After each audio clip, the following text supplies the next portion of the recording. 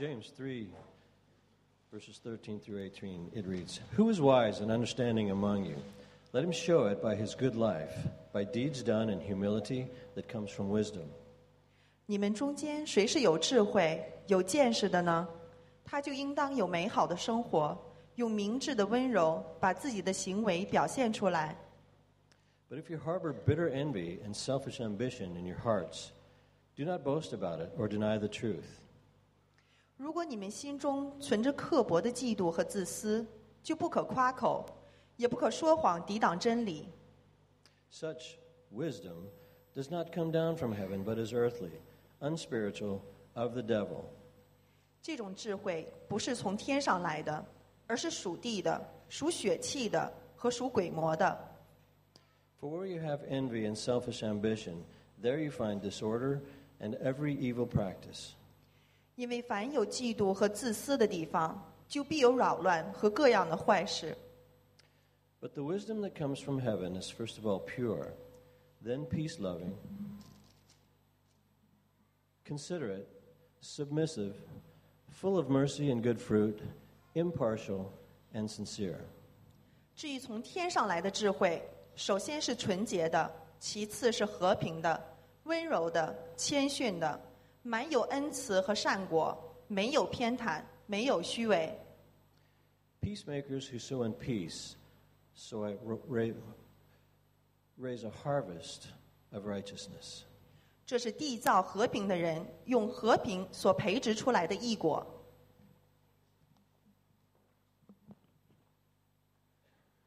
Thank you to Martin and Angela work with me at Hope International. Martin teaches apologetics and ethics, and Angela teaches both of us. The last time I shared with this congregation, I talked about perspectives, and just 2 weeks ago, if you remember, Rob Penner talked about, he also talked a little bit about perspective. If you remember, sorry I didn't get his slides, but he showed 3 slides. One was of a baby in a tree, another of 2 women, if you remember the black and white contrasted, and a third of a man that spelled liar. For some of us, it was difficult to see the images because they were disguised in the background of the picture. I have trouble with those kind of pictures. My wife goes, "Oh, you can see them, can't you?" And I'm staring. She has to help me out. In the physical world, we learn that our perspectives or the way we see things are blurred, or they're often in tension between learned traits and our genetic predisposition. And in our spiritual lives, our perspectives are also in tension between learned truth from the Bible and our sinful predisposition. Well, today we want to explore how we can see things from God's perspective and know if we're going in the right direction. So just pray with me as we begin. Father, I just ask that you will open our hearts, make us teachable today. Illumine your word to us and help me to be clear in communication. And we pray this in Jesus' name. Now, without looking to your neighbor, please raise your right hand and point to where east is.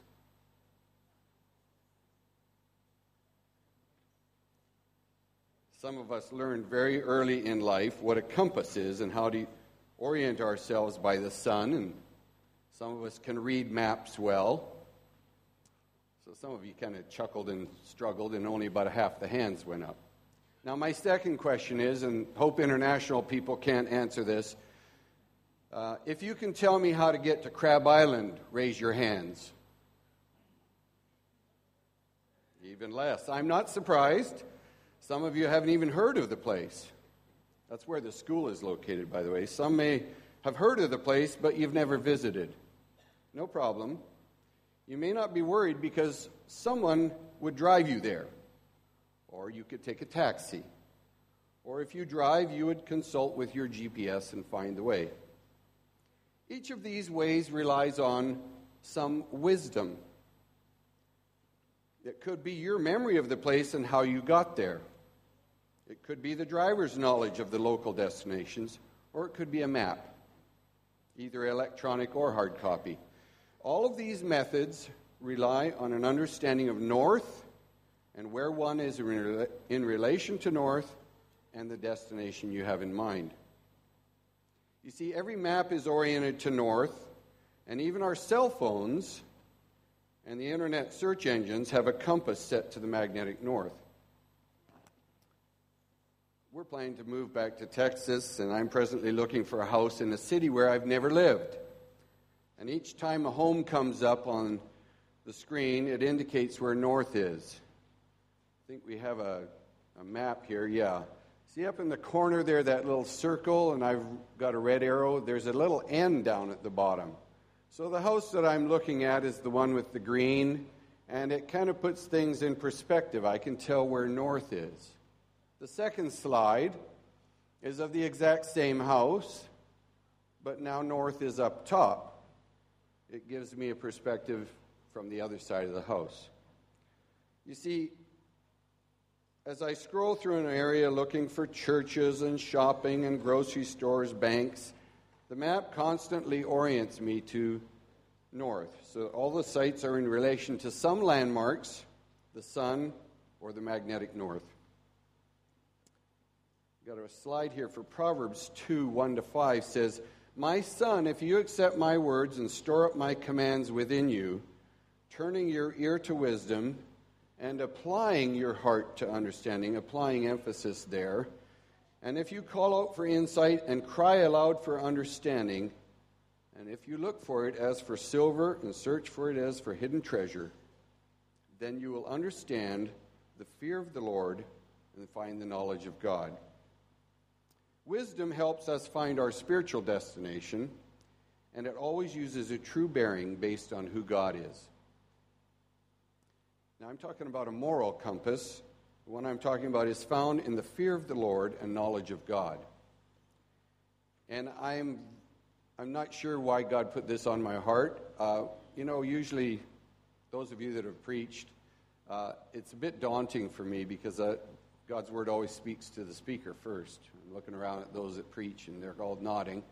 And I'm very aware that my name in Chinese, B-E-N, says bun. So God has ways of keeping us humble. Okay? What is the fear of the Lord, and what is this wisdom? If the number of times a phrase is used in Scripture deems the subject important in God's eyes, we need to take these two terms seriously. The phrase fear of the Lord is mentioned more than 300 times in the Bible, and that tells us God wants us to know how important it is to fear Him. In many of these verses, He tells us what will become of us if we do indeed fear Him, and what will happen if we do not fear Him. Let's take a look at some of these verses about the fear of the Lord and what wisdom is. Now, you've often heard that the fear of the Lord is the beginning of wisdom. It's that quote is probably 5 or 6 times. Proverbs 1:7, Proverbs 9. It's in Ecclesiastes, Isaiah. But what is wisdom? There's a verse in Proverbs that's often caught my attention. And I think there's books written on this, but I didn't go to those. Proverbs 9:1 says, "Wisdom has built her house. She has hewn out its 7 pillars." Anyone know what those 7 pillars are? You see, if we know them and know what wisdom is held up by, we can know the right direction. In many of the books, not just the Old Testament, but you go through entire Scripture, in the chapters leading up to this key verse, there are many, many attributes of wisdom and practical guidelines for living. Wisdom is a bit like a pearl in an oyster. You can't just look at the oyster and see the pearl.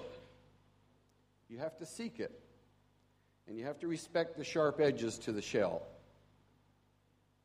and the muscles that hold that shell together. The pearl itself is created by layers and layers of the mother of pearl as it grows. It's over an irritant, and it takes a long time to grow in perfect shape and size. And if it's artificial, which we have many of those in cultured pearls, they're usually not the same quality, and they're usually not perfectly round. In the same way, attributes of wisdom are layered.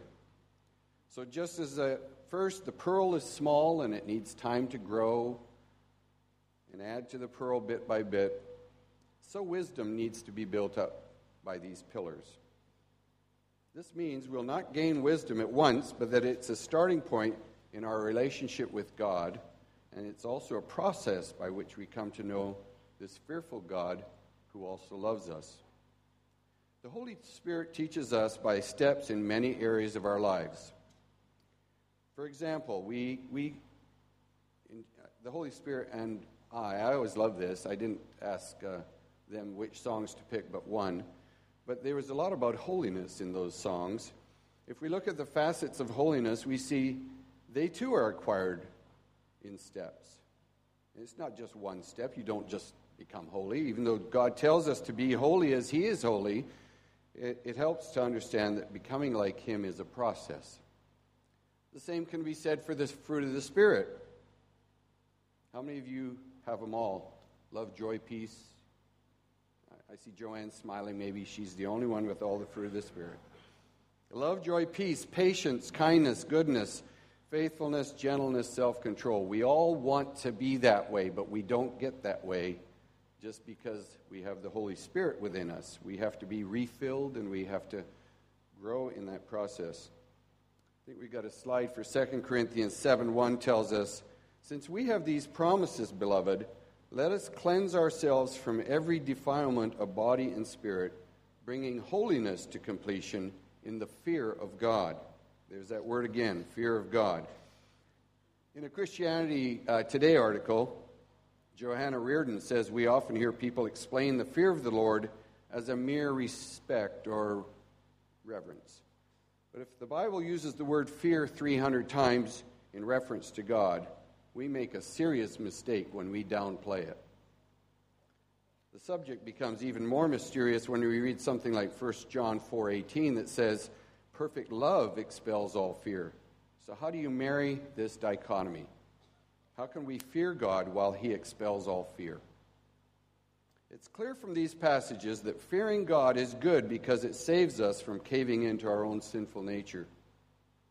That's why hearing someone is God-fearing actually makes us trust that person more. If they fear God, they're more likely to keep their word and treat others with kindness. In fact, Romans 3, a classic chapter on sin, says that we all sin, none of us are righteous, and we have no fear of God at all. That's the damning phrase. A good example of gaining trust was before Joseph revealed himself to his brothers, and as he was explaining that he could be trusted, he said it was because he feared God. That was sufficient for his brothers. If you remember, they went back, told Jacob that their father, that the Egyptian leader was demanding he send the youngest son. Have we taken this position of mere reverence and lost the full understanding and nature of the God we say we worship? The God we say called us to serve?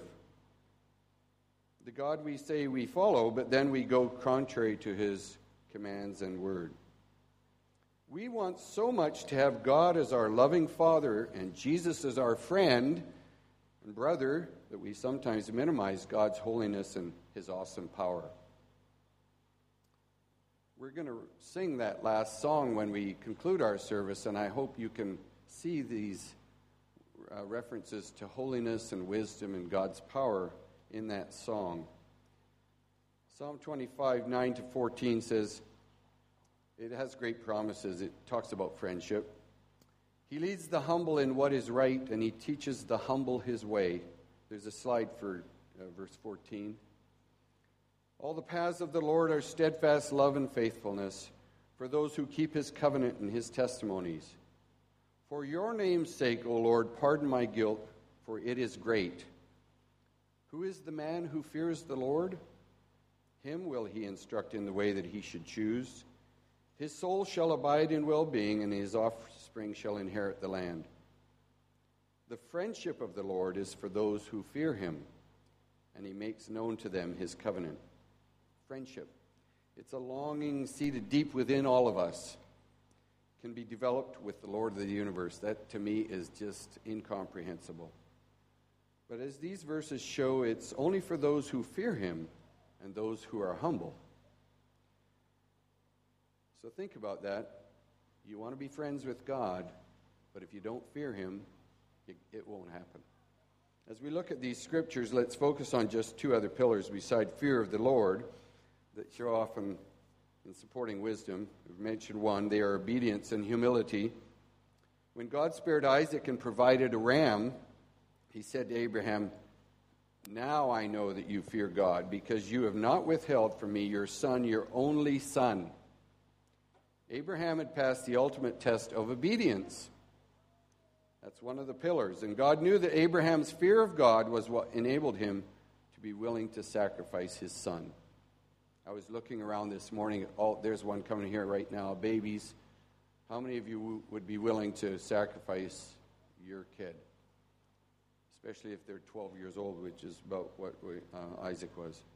Incredible obedience based on the fear of the Lord. In Exodus, we see that God rewarded the Israelite midwives with their own children because they feared him. The Israelites feared the Lord and put their trust in him and Moses when they saw his power in the plagues.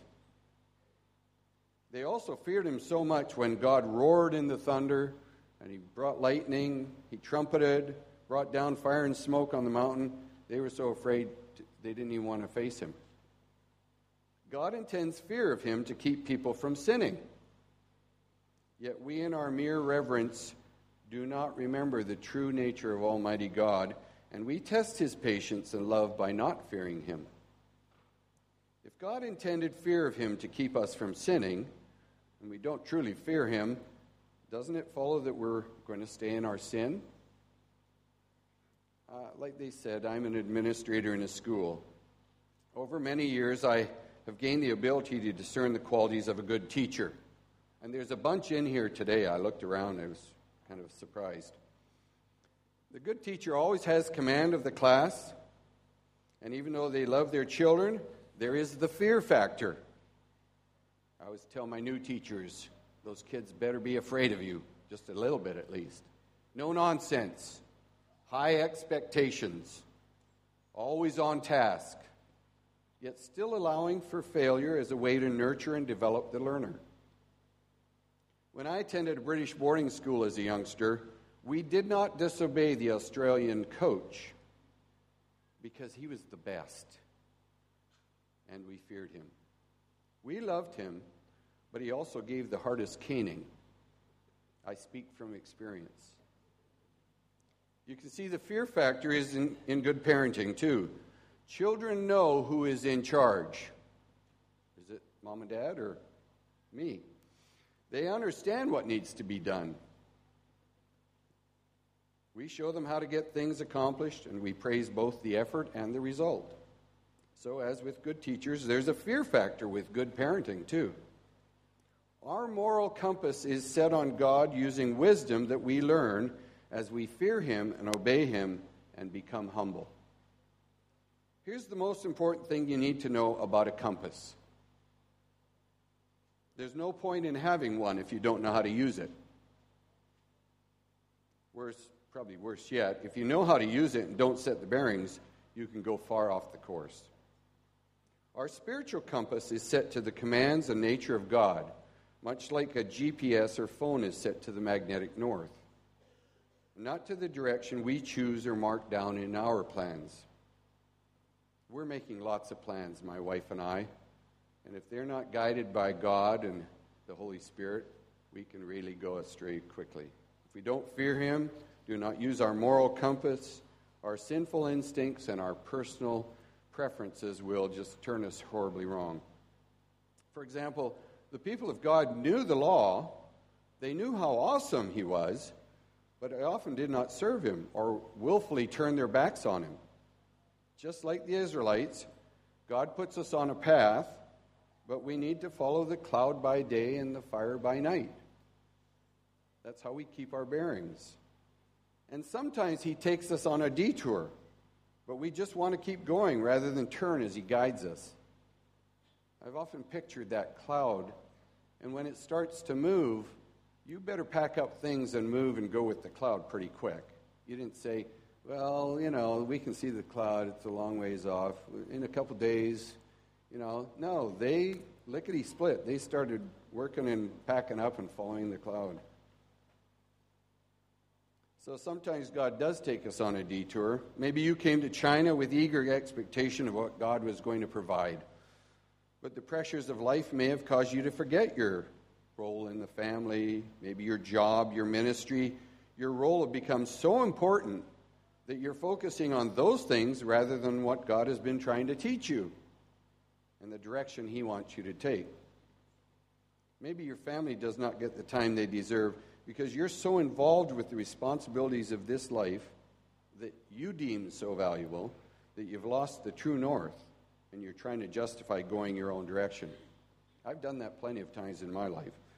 Maybe God gave you this position to teach you more about Him and His sovereignty, but you mistakenly thought it was about what He wants you to do. Let me say that again. Maybe God gave you this position or this time in your life to teach you more about Him and His sovereignty, but you mistakenly thought it was about what He wants you to do. Maybe God brought you here to work on your marriage instead of all the great things you plan to do for Him. I'm sure He wants you to do great things for Him, but why did He bring you here? James 3, the passage that Marty and Angela read. Who is wise and understanding among you? Let him show it by his good life, by deeds done in the humility that comes from wisdom. But if you harbor bitter envy and selfish ambition in your hearts, don't boast about it or deny the truth. And it talks about all the negatives. And then it says, but the wisdom that comes from heaven is first of all pure, peace-loving, considerate, submissive, full of mercy and good fruit, impartial and sincere. Peacemakers who sow in peace raise a harvest of righteousness. Do you see all those qualities that are also the fruit of the Spirit? Peace-loving, considerate, submissive, full of mercy, impartial, sincere. If fear of the Lord and obedience are two pillars of wisdom, then humility is the one other, and perhaps the most difficult, certainly for me, of the pillars to put in place. Submission is easy to expect of others, but hard to demonstrate, especially if we're placed in a position of leadership in a ministry or a job or the family. Humility is always gained at the expense of pride. What did we learn about meekness last Sunday? Well, first of all, I learned that meek can be a verb, so I went and checked if he was right. I checked it, Googled it, see, is that really a verb? But meekness, we learned, is not weakness, right? It involves submission to God, knowing that our authority or position is purely a gift and an opportunity to grow in the fullness of Jesus. I don't know about you, but I see a lot of false humility. People learn to say the right things. They appear to be self-deprecating. Oh, no, don't do that. No, it's not me. They act as though praise is undeserved, but then they turn around and exhibit prideful acts and words. This is false humility, and it's a sin. So as we go through the Sermon on the Mount in the next few months, take a look at how often Jesus describes the fruit of the Spirit, the qualities of holiness, and the pillars of wisdom. They're there in Jesus' teaching. Be encouraged to know that as long as we confess our sins, He is faithful and just to cleanse us from all unrighteousness. I've prayed for wisdom more in the last 5 years than any other period in my life. God is using my experiences to teach me His nature of holiness and to gift me with fruit of the Spirit.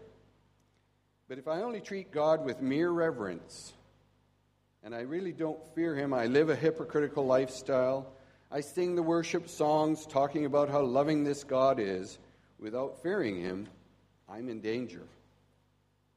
If I'm told by His Spirit to turn and follow a certain direction, and I don't obey, I'm essentially telling God I don't fear Him.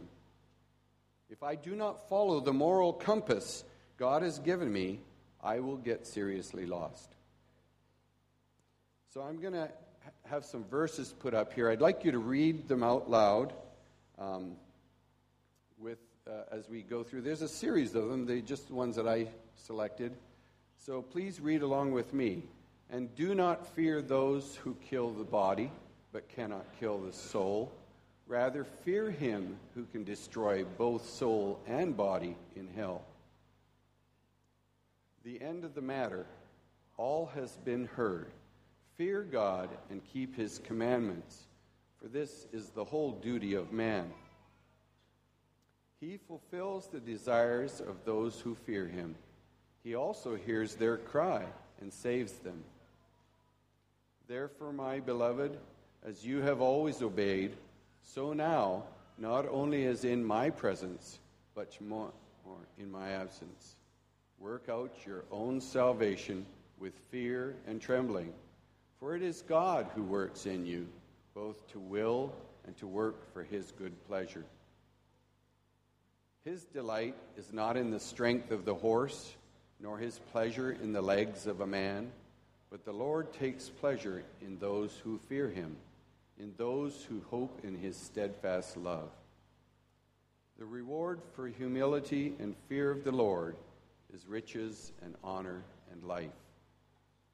One who is wise is cautious and turns away from evil, but a fool is reckless and careless. I'm going to invite the worship team to come up to prepare for the last song, and as they do, I'm going to conclude by just reminding you that there's a striking message of contrast if you read Proverbs and the wisdom literature. Wisdom is always contrasted with foolishness. None of us wants to be a fool, because fools have no moral compass. So if we fear him, we obey the Lord, and if we become humble, God promises us that we will be given wisdom from above. Nothing can be more exciting and encouraging than that. Amen.